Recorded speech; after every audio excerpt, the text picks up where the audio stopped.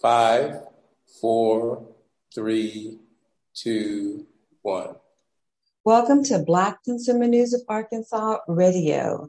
Black Consumer News, news that empowers. We want to welcome our listeners. You're listening to us here on KABF 88.3 FM, the voice of the people. I'm your host, Angel Bird, and in the studio with me today, of course, is my co-host, Wesley Brown. Good morning, Wesley.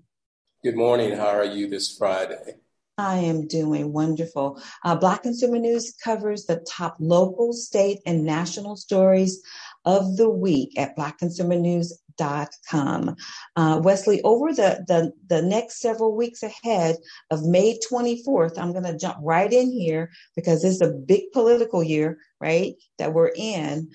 We've got the primaries and leading into the 2020 general election on November the 8th, 2022. We will be interviewing local, state, congressional, and judiciary or judicial candidates running for office in 2022 election. Early voting in Arkansas primary begins on May the 9th and ends on Monday, May the 23rd, a day prior to election. The deadline to apply to register to vote was this past Monday, so we hope you were able to get down to the courthouse and get registered. The primary runoff elections will be held on June the 21st. BC. Yeah. So. Yeah, those June primaries are only if necessary, if there's a runoff. Yeah, of course. Just depends on how everything goes at the polls between the 9th and the 23rd, right? Okay. So BCN's headlines kicked off the election season with an interview with LaTanya Austin Honorable, who is running for the judicial seat as the Pulaski Circuit Judge for Judicial Subdivision 6.1. Since 2010, this judicial seat has been held by Judge Wendell Griffin, who announced plans to retire February the 21st. Her opponent for this seat is Ernest Sanders Jr. This week, we will divide into another District 6 judiciary race with another BCN headline guest, Cara Connors. Cara, welcome to BCN. Thank you for having me, Angel and Wesley. I'm so happy to be here. Cara, she is running for the Circuit Court Judge seat, Division 12, Subdistrict 6.1, which is being vacated by Alice Gray, who is retiring. Gray was first elected in 1992 and is one of the district's 5 full-time civil judges. Connor's opponent in this race is local attorney Brenda Stallings. We will be talking to Cara about her race and get some history from her on the Hunt's Decree and how it impacts the state's judiciary and how it allows Black citizens to get fair treatment under the law in Pulaski County. So we'll be discussing that with her later on in the show. But as always, we have several hot topics this week that will lead us off in our show, including the latest from Ukraine's conflict, the billions of dollars of supports that are going overseas and how it impacts us here in Arkansas and really across the country.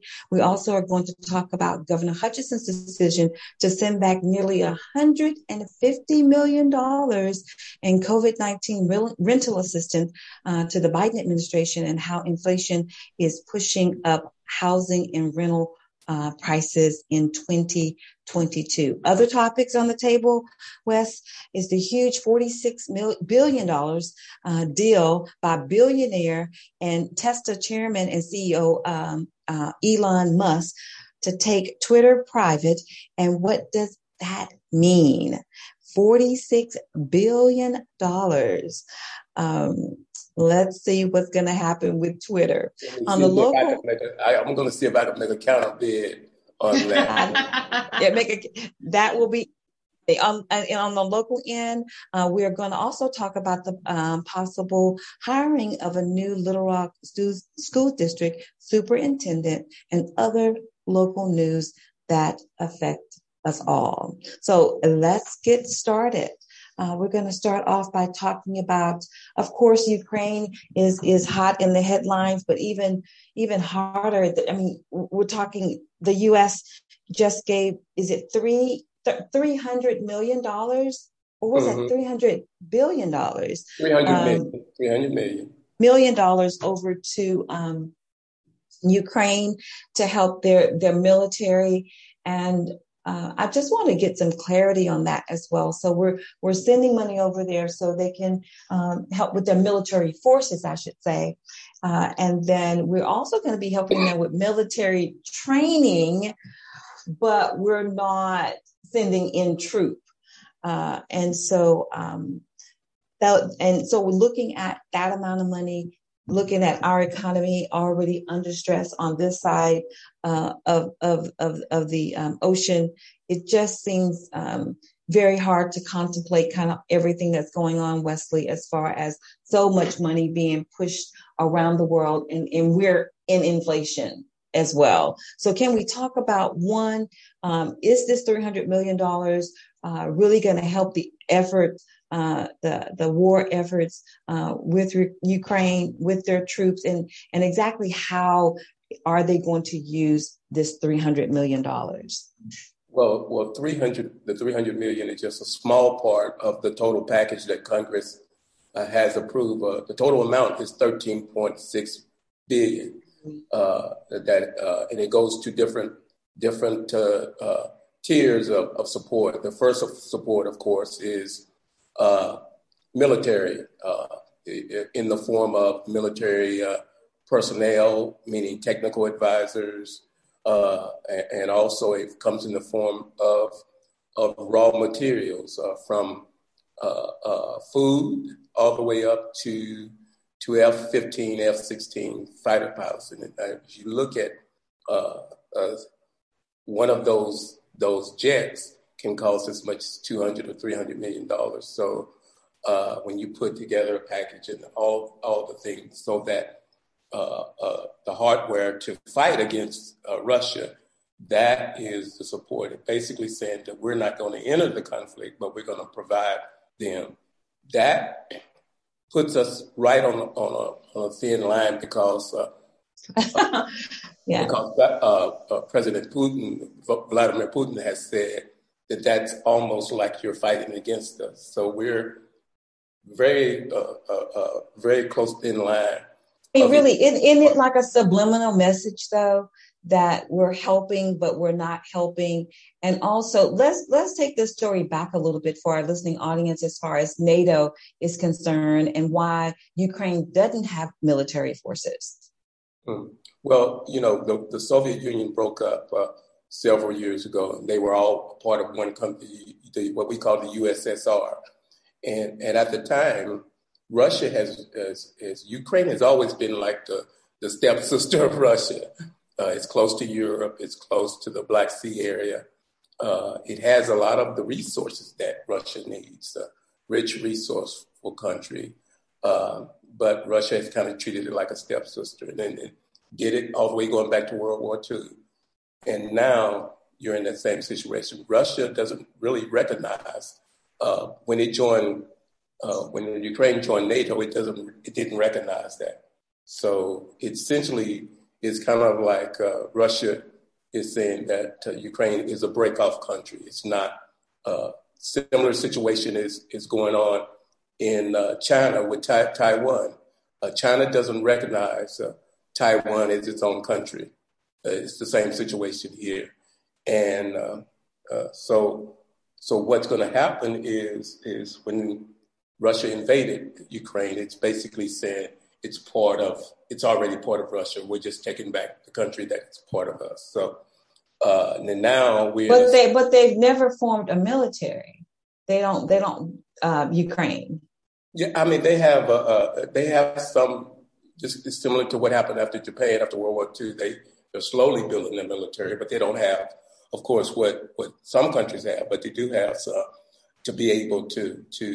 I heard it mentioned that we are also going to be training their military and perhaps having their soldiers come on our side to train them. And it just sounds really confusing. So that's why I was asking that. Well, a lot of what we're doing is done through NATO, so it's not done directly. We can't, but it's still, there's a thin line between what's going on, and the threat is there's always the nuclear threat. We don't forget that. And as we put Russia into a much of an economic corner, what's going to happen? If you saw what happened with Nazi Germany during World War II, the more it was forced into an economic embargo, the more it fought back against those. Same way with Japan during World War II. So, yeah, it's showing a position for the United States and the rest of the world. Yeah, and Russia's actually showing out. They cut the gas off from Poland and Bulgaria. And can you talk a little bit about why that happened? And so now they don't have gas in Poland or Bulgaria? Well, they do, but what you're going to have to do, they had pipelines into those countries, and now that natural gas will have to be shipped into, which is a more expensive proposition. But what's happening is Russia's been put into corner, but that's their only bargaining chip. They have so much natural gas, and they supply it to most of Europe, and that's the only thing that they have to fight back. What could happen if, let's say, a larger country stopped buying Russian oil? There's still a few countries like I think South Korea and some of the Middle Eastern countries are still buying gas from Russia. If they stop, then Russia would be in a situation where it may not economically be able to mobilize, support its military. And then what does Putin do then? If he's committed atrocities and people are saying he's going to be prosecuted for those prosecutions at the end of this, then what is his end game? That's the question that I struggle with, because his access to nuclear arms is not like ours. Our president has to go through several levels before he can push that button. Not Putin. Putin can say, bring it here, push it that quickly, and we could be into a situation. Very serious trouble, no doubt. And the economic fallout to us, especially on the energy side of things, for us, natural gas, electricity, pump prices, fertilizers, anything, energy it touches every part of our economy. There's nothing that you and I can do that energy is not affected by. So all of those things, that's why we see an inflation, and everything that's tied to energy is probably 20, 30, 40% higher than it was even a few months ago. And it could even go higher. And certainly all of what is going on in Ukraine and Russia is, Kara, how much is probably your biggest expense is gasoline? Yes, absolutely. I've seen the immediate impact of that. I travel all over the state for work, and so I've seen that immediately following the invasion of Russia into Ukraine, and how I believe the U.S. placed sanctions on Russia as a result. And so, yes, I've seen that inflation of prices pretty quickly. And so, and I'm sure like you said, other natural resources will start to feel the effects of that, because it's, gas is sort of like it's a pipeline to several other resources in interstate commerce. And so if gas is high, then everything else is high, because the transport of those items, either air or ground, requires gasoline, right? Yeah, exactly. And so, yes, I pray that our nation and our world in general, because it impacts not only us in this community, but, the the European Union, I'm sure, will have some impact as well, because I think that Russia is their only supplier, right, if I'm not mistaken. Yeah, 85% of Ukraine. Yeah, exactly. So it's going to have a trickle down effect, and it's going to impact globally everyone. And so I understand local concerns of why the U.S. should not meddle into the Ukrainian war, but the global impact of not interfering or subsidizing may cause a economic implosion for the whole world. Depression, a worldwide. Yes, especially on the hinges of a pandemic, right? So you've got a pandemic where we've already suffered tremendous economic loss, and then you couple that with this Ukrainian war. It's like, will we ever dig out of the hole that we've found ourselves in? And speaking of the pandemic, I was going to say, and speaking of the pandemic, I wanted to talk about the $150 million in COVID rental assistance money that Governor Hutchinson decided to send back to the Biden administration, and how again that it pushes up the housing and rental prices for 2022. Yeah, the governor held a press conference for what we call a pen and pad at the state capitol for us to.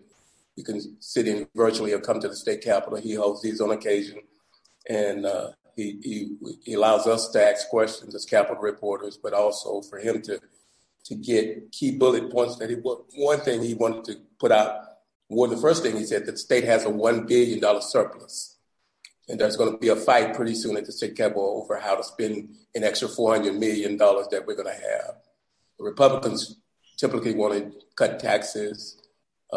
They want to build more prisons, but now that they have a supermajority at the state capitol, there's going to be a big fight over how that money is used.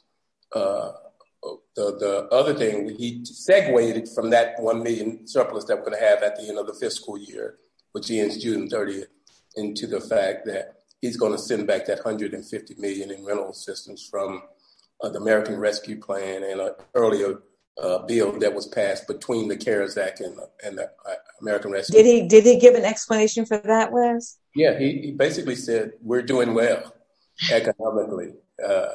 If you ask your next door neighbor how well you're doing, they're probably saying I'm spending less because of inflation. My earnings are. It's strange because of the timeline, though. Because of the timeline when the rental assistance was due, and people were applying for the rental assistance. That just seems very strange from my viewpoint, that he's saying that we have a surplus, but during the time when, several months back before they stopped the memorandum for rental assistance, people were in desperate need. Matter of fact, people within my own family needed rental assistance and were not able to get that assistance. I'm sure we all know someone. My church had people come into asking for rental assistance. The state made it very difficult for people to get that assistance. The story that we're working on, almost half the DHS rejected half of it. They made it very difficult. The landlord and the tenant has to sign off on the money. Sometimes because of the moratoriums, the landlords couldn't get rid of bad tenants or tenants that didn't pay. So now they don't want to sign that because they want to get rid of those tenants. Yep. So what's happening is that's why the state of Arkansas got $173 million. Only 35% of that money has been used. So the governor's basically saying there's two tranches. The first round, and it was $173 million, right, and then another, I think, about $49 million. The governor's going to send most all of that back.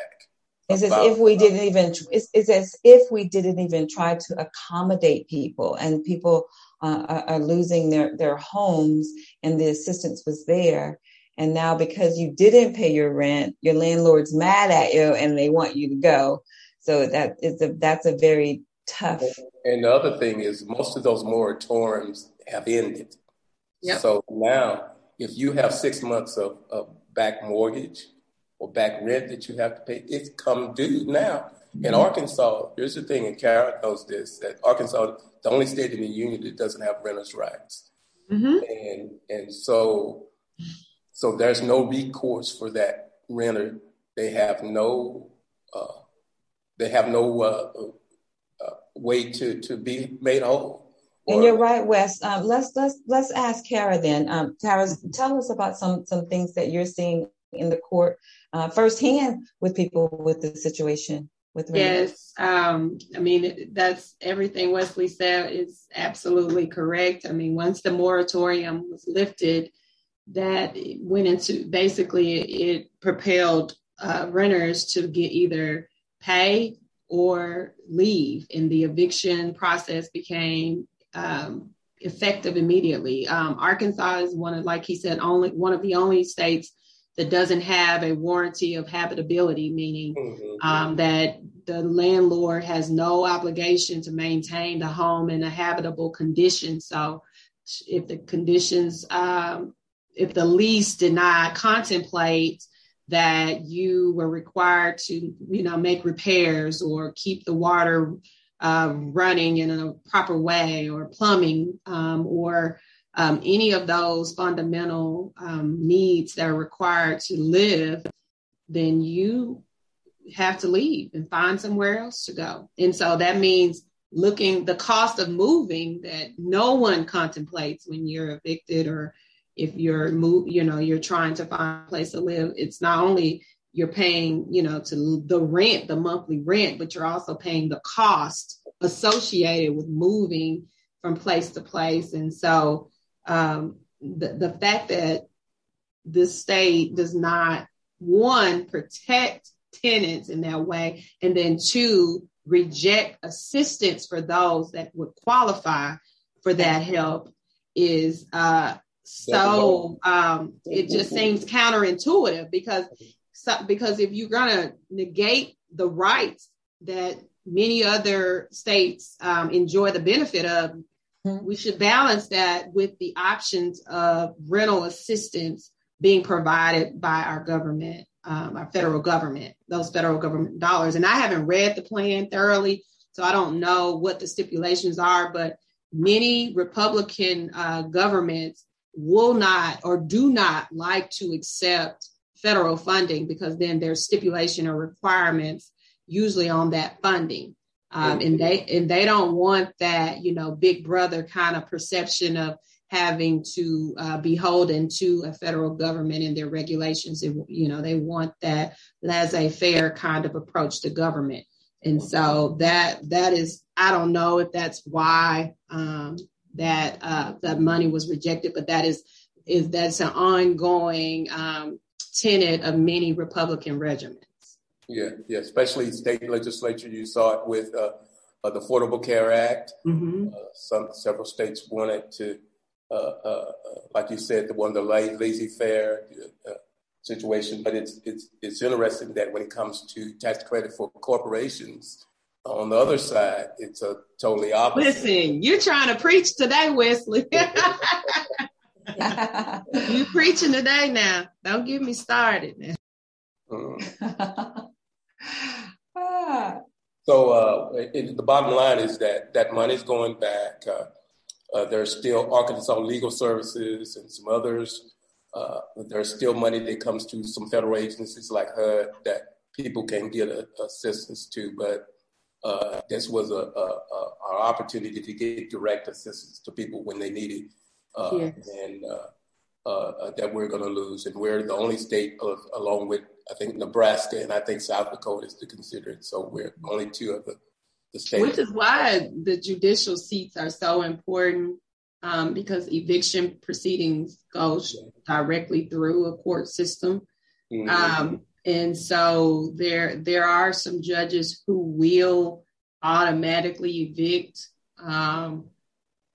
without concession. And so, but there are some that will take that know and understand poverty and know how to contemplate that in their decision-making process. And so it's really important when you're electing a judge to have judges that understand poverty and understand that the law provides concessions many times. And judicial discretion allows you not to rubber stamp orders. So that's a direct impact on constituents in the election of a judge. Yeah, and why they're so important. Absolutely. Very important, because that's part of everybody needs a place to live. Everybody needs a roof over their heads, and a judge, although that might seem detached from your daily living, can have an impact on where you live. So you preach it now. Well, you got me going. You started, Wesley. So. It's more like telling the truth, right? Yeah. Just telling the truth. On another topic, or switching the topic a little bit here, the huge deal with billionaire CEO Elon Musk purchasing Twitter for $46 billion. I wanted us to talk just a moment about what does that exactly mean, Wesley? Well, the biggest thing is that, go ahead. I'm sorry. I didn't mean to interrupt you. Fine. Go ahead. I didn't mean to interrupt you. I'm sorry. You were asking your question. I'm done. I just want to know what's next. Well, what he's doing is he's taking it private, which means it's a publicly traded company now, meaning that you can buy stock in Twitter, you can have a piece of it, and you can have a say in it. By taking it private, he takes away that opportunity for investors, for shareholders to be involved in the process of making decisions about what Twitter is. And now, being in the news business, I've seen how social media is now more almost as impactful as the news business. Mm-hmm. So taking that, looking at it from a First Amendment standpoint, and taking something private, it could be a very big situation where, for instance, Donald Trump was regulated or hate speech was regulated. If they take it private, he's already talking about bringing back Donald Trump, allowing anybody to say anything to anyone on that platform. Now, I love the First Amendment. I'm a First Amendment advocate. Sit on the State Freedom of Information Task Force, and I will fight for the First Amendment. But certain rights only come as far as how it affects another person. Sometimes we don't consider that if someone is hollering fire, fire, fire in a place and there's no fire, then is that harmful? And so it's going to be interesting because most people don't know he's a South African. He has American citizenship, but his allegiances are not to America. And I believe it's going to have the same effect as Rupert Murdoch when he bought Fox. Rupert Murdoch, same way, he was an Australian citizen who didn't have any action with minorities or Black people. Same way with Elon Musk. And I think it will be hurtful to minorities, to people who are marginalized if they take it private. I hope that the Justice Department and the FTC will take a strong look at this because what you're seeing is, and our country never contemplated this, all these conglomerates controlling media. And when that happens, it's kind of like AT&T owning all of old companies. Do we have a monopolistic that's against the interests of the American people? And I can see that happening. Yeah, and like you said, Wesley, it doesn't seem quite clear yet as to what his intentions are, but I'm sure we will quickly find out. And we will definitely be keeping a close watch on what's going to be happening in the Twitter world. No pun intended. Mm-hmm. On the local front, we have a possible new Little Rock superintendent, Little Rock School District Superintendent Jamal, I think, Wright is his name. He's from Mississippi, and they're apparently vetting him right now. And the Superintendent Poore, that's been sitting in the seat now for the last 6 years, I'm told that he is the second longest holder of the seat of a superintendent of the Little Rock School District since 1961. So I find that quite interesting as well. Do you know anything about Mr. Wright? Just quickly, and he's over a $21,000 school district. The school board unanimously voted to pursue his hiring. I think yesterday evening or earlier this week.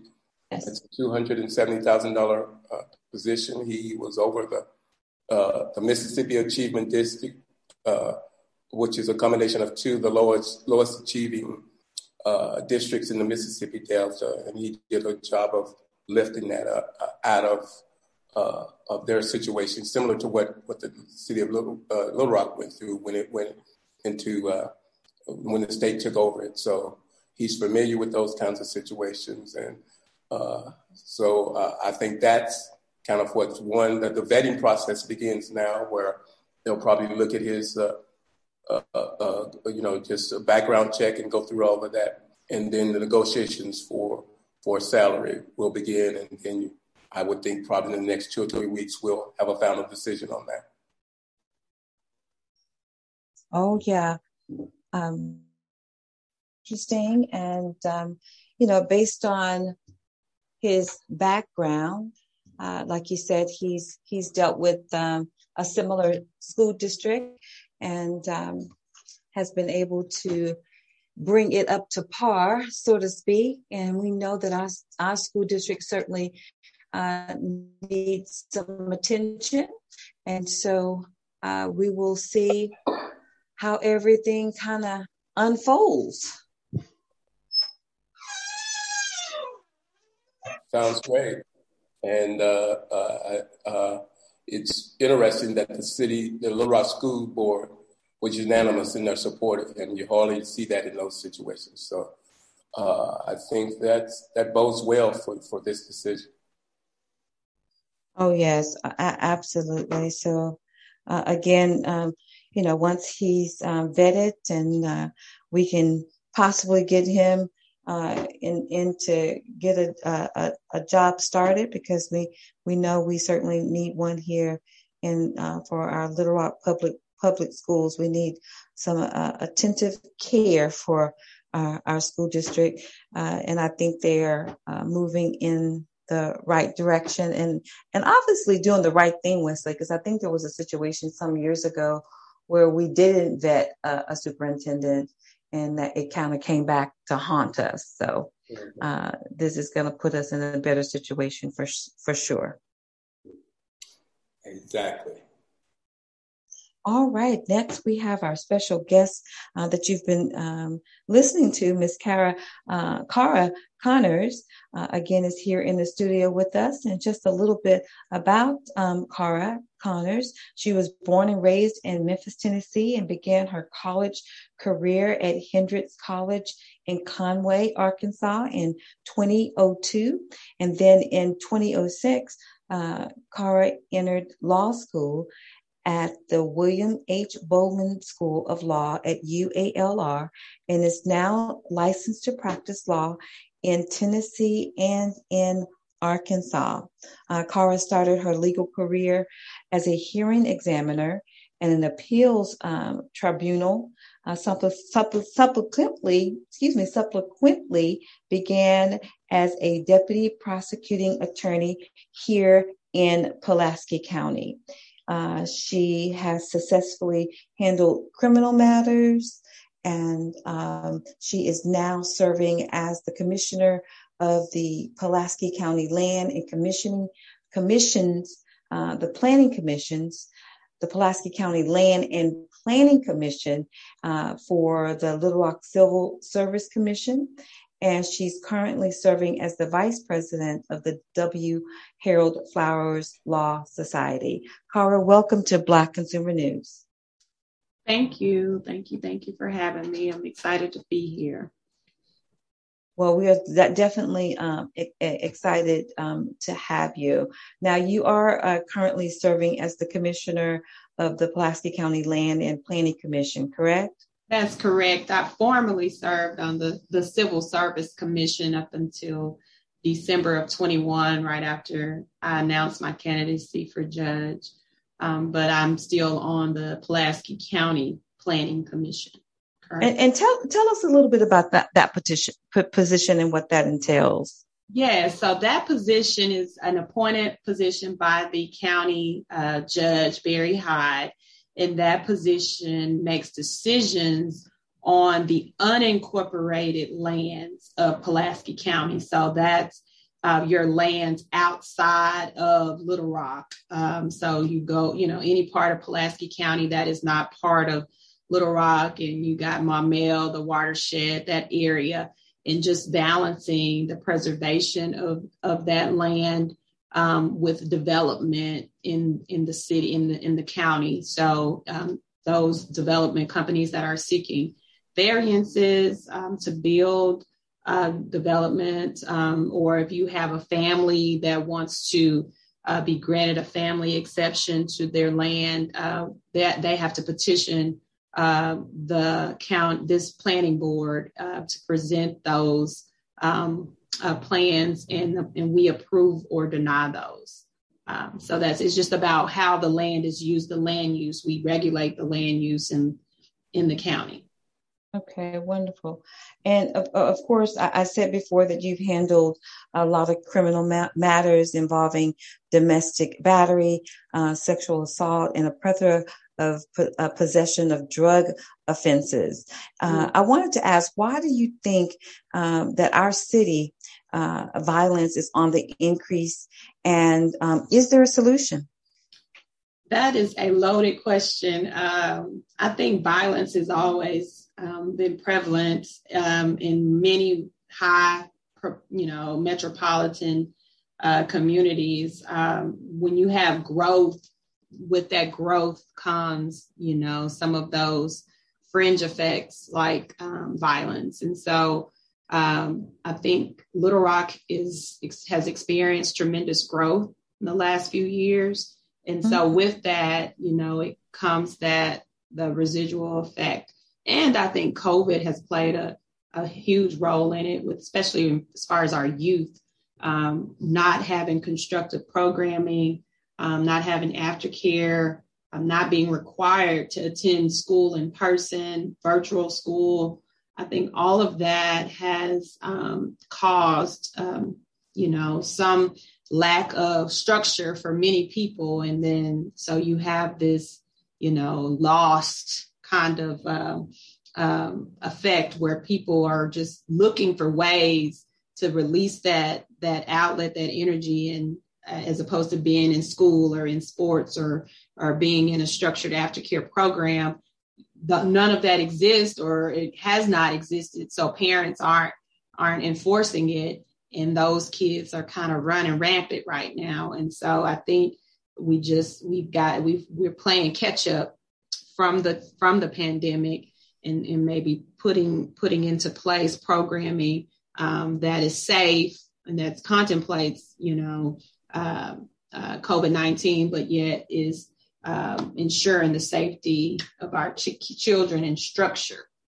So we need programming and community organizations that are willing to intervene in the homes of Arkansans and those in Little Rock. So I think there is a solution, but what I've told people is that, I've been asked this question in a different way. Well, what are you going to do as judge to resolve this? Or if you were elected, what would you do?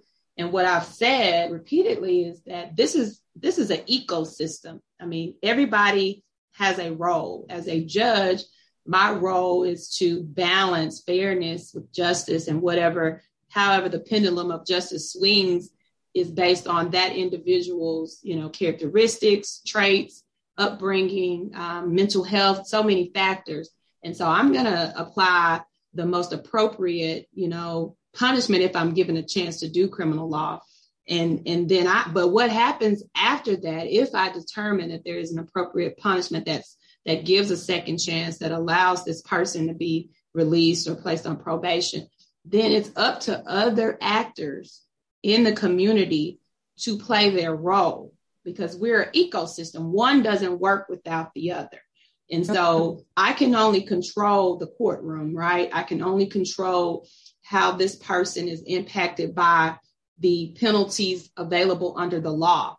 But then once that person is no longer under my jurisdiction, how are those other independent actors going to contribute to this person's success? So you've got churches, you've got, counseling, you've got any type of community organization that can invest in these individuals. They have to now kick into gear. So now you need legislators, mayors, policemen, all of those actors have to, get together and coherently work for the betterment of our community. So it's an ecosystem. It takes several people working together for that common thread. I really like that. I want to ask you about, I had an interview with Chief Justice Dan Kemp a few weeks ago, and we talked about, went down to Sheridan with him. He's trying to meet with all the districts across the state, and talked about the fact that over the pandemic, and a lot of people didn't know this, courts were basically halted. Stopped. Yeah, and now you've got a backlog of, and some were doing Zoom, and some courts are just now getting back. And of course, our court systems are not connected as much as we needed to be in the state of Arkansas. So those same people who were being adjudicated, are just kind of lagging out there now. Mm-hmm. And of course, you have a correction system that's full, where I know someone who committed a homicide and was out in 17 years. So you've got all these factors, as you said, and you've got a growing population. What made you make the decision to say, Judge Gray is stepping down, and I'm going to step in? I believe I can help and be, because once a judge is kind of a person, kind of like me, I tell people, journalists, people think I'm a journalist everywhere I go. Mm-hmm. So once you jump into that, people are going to see you as a judge wherever you go, whatever you do, even when you're a mom, even when you're something else. So tell me about that decision, because already I know it's changed your life. Yes. It's always felt like it was something that I should be doing, or that I hate to say destined. Led to? Yeah, led to. People have encouraged me to run for office for the last 3 to 4 years. I've been asked, since I've been in private practice, I've been asked, when are you going to run? You should run for this. And I've been advocating. I love the law. Like, I really do. I love the law, and I love learning it. I just like the law. I started out as a prosecutor, litigating cases, arguing cases, and I realized then that it was my calling to be in the courtroom and advocating for people. And then going on to the parole board, where I was served as a quasi-judicial officer. So I did that for 3 years. So I made decisions on the parole release or reinstatement or revocation of parolees. So when someone was placed on given a prison sentence and then they were released on parole, I would make decisions on whether that person should stay on parole or be revoked and go back to prison. Mm-hmm. And so I served in that kind of decision-making capacity. But what that did was it gave me a very different perspective. And I was able to see the parolee as more of an individual facing this, because despite the wrongs that they've committed, they have families, they've got communities that depend on them. And it's not just the revocation of this one person. It's, you're taking this person out of society and how it impacts several people. And so that led me to want to do criminal defense. And I've been advocating for people for the last 5 to 6 years, but I know that I can make fair decisions. I've kind of lived the lives of several, advocates' interests. My interest has been the states. My interest has been, the parole boards. And now my interest has been for individuals and companies in different capacities I've served. And so I think I just have a balanced perspective on the law. And I want to affect change in that way, because despite how much I advocate for individuals as a defense attorney, if the decision maker is not one who is versed in the law and understanding the balanced approach of each interest, you get poor rulings many times or unfair outcomes. And that's where your injustices are sometimes fester, when you have adjudicators who aren't balanced. And so I want to bring that balance. And Judge Gray has, in my opinion, done a very good job of balancing that. And so just, making sure that legacy is preserved and just maintained with integrity, and someone who understands the plight of many of the people that would come before the court. Angel, you got to unmute yourself, Angel.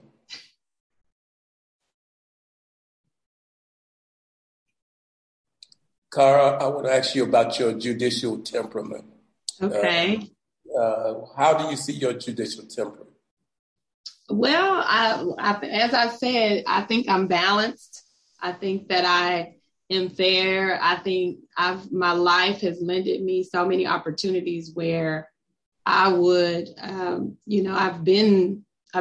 represented a mother who has had to lay her son to rest, but I've also represented a mother who has had to usher her son to prison. So I think that because I've had to, console both ends of the spectrum, I think that it has lended me just a unique training and experience to be fair and to be empathetic and compassionate for either side, because, you can be predisposed for a certain issue, and your temperament can be that it's always no to these type of cases, but you can't have that when you're wanting to be a fair judge, because every shoe is not a one size fits all shoe for people. It's the blanketed approach to every person prevents you from being fair. And so I believe that I would bring compassion, fairness, empathy, and just experience to the bench. And I know I've worked with so many lawyers and judges. I've actually served as special judge. So when people are absent, like Judge Leverett and Judge Bailey, when they're absent, they call me to fill in their court. And so I think that speaks to my ability to rule fairly, and that they know my work ethic. Anybody that knows me knows Cara Connors is a hard worker. I work hard. I'm prepared. All of the judges know when I come to court, I'm prepared. I've done my research. And so I think that's just a reflection of what type of judge I would be. And that research actually is a part of when you initially graduated from law school as well. Yeah. And I do want the listening audience for you to tell the listening audience the area that division actually covers. Yes, that's sometimes the magic question. Am I on your ballot?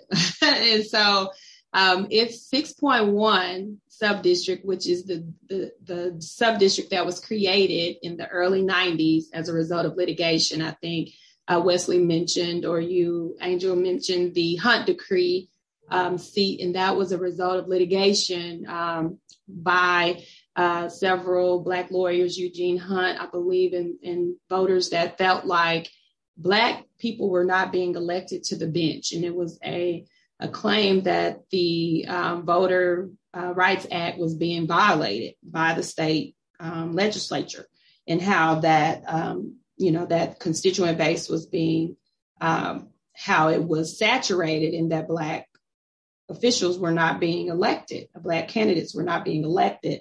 So as a result of that, it brought about the Hunt Decree, which is 5 judicial divisions in Pulaski County, and 12th Division is one of them. And so because of that, it created a sub-district that was strategically supposed to be predominantly minority communities or African-American communities. And so in the 1992, that looked like and I'll go through the list for Little Rock downtown. You've got 12 Cedar Pine. And so the Dunbar area is a big part of the sub-district. You've got South University, so University Park, and then it goes to John Barrow, which is the Twin Lakes division of that area, and it stops at about Shackelford for Little Rock. North Little Rock, you've got all of downtown North Little Rock, Argenta, Pike Avenue, all up and down Pike up until I want to say you get to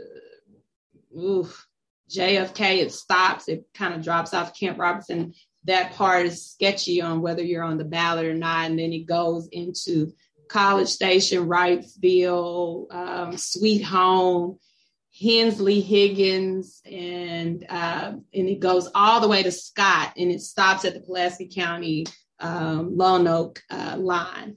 And then there's far more areas, but my husband calls me geographically challenged, and so it's easy for me to put an address in VoterView ar.org, I believe. And if you put your name or address in that website, you will see whether you have a 6.1 judicial ballot, and that will tell you if I'm on your ballot. And so that's the easiest way for me to tell you in proximity if I'm going to be on your ballot. But what I have emphasized is that this seat is important to everybody in Pulaski and Perry County, despite whether you can vote for me or despite whether I live in the sub-district. Anybody with a case in Pulaski or Perry County can fall into 12th Division. So this court is important to every Pulaski and Perry County resident, and you need to know and trust the person that we put in that seat. And so I know there's been some political chatter about whether you can vote for me or whether I live in the sub-district or not. It doesn't matter, because this seat is important to everybody. And whether you can vote for me or not, you can support me in the effort of me being elected, because it may impact you despite whether you can vote for me or not. And everybody, whether you live in West Little Rock or if you live in Perry County, if you file a case today and it's initiated, it could fall in 12th Division. So it's important. I've seen you out on the trail, and you have a beautiful family. Thank you. Tell us about your family and how this is impacting them. And I know you're going to talk to your husband. He's enjoying this, but just kind of give us a little snapshot of yes. Yes, my family is so important to me. My husband, Gary, we've been married for 10 years, dated 15. We've got 2 beautiful young girls, Gia and Garen. Gia is 6 and going on 26. And then Garen is 11, and she's a gymnast. She's a competition gymnast, but they have been good sports. I mean, they love campaigning. They love meeting people and telling people to vote for my mama and passing out material. So they've enjoyed it. I think it's been a good experience. It's been troubling and challenging many times because we do work hard. We're always on the go. But they have been amazing sports, and they have supported me every step of the way. My husband has been amazing. He's born and raised here in Little Rock, so he's got lots of family that have been encouraging and supportive. So I'm so grateful to them for this experience. And it's definitely grown and stretched us all from this experience. So yes, that's my crew. That's the Connors clan. We definitely know that it's important to have support in all your endeavors. And like Wes said, that you do have a beautiful family, and we do wish you the best of luck in your campaign. And we want to so much for coming here on Black Consumer News and speaking to our listeners and letting your voice be heard. Thank you so much. I'm so honored to be here. I'm a subscriber to your daily record. So thank you for always putting out all this amazing news. Thank you. Thank you. So if you haven't already, please sign up to our online website, Black Consumer News, bcn.com, to get your weekly copy of our Monday morning brew newsletter and stay updated on important financial, business, and public policy issues affecting you. Again, you've been listening to Black Consumer News of Arkansas, news that empowers. We'll be back here next Friday from 11 a.m. until noon. Thank you so much again for joining us. And Cara, thank you so much again. Thank you. Thank you. Good luck on the campaign trail and get some rest. I am. Thank you so much. I appreciate you. Thank you again.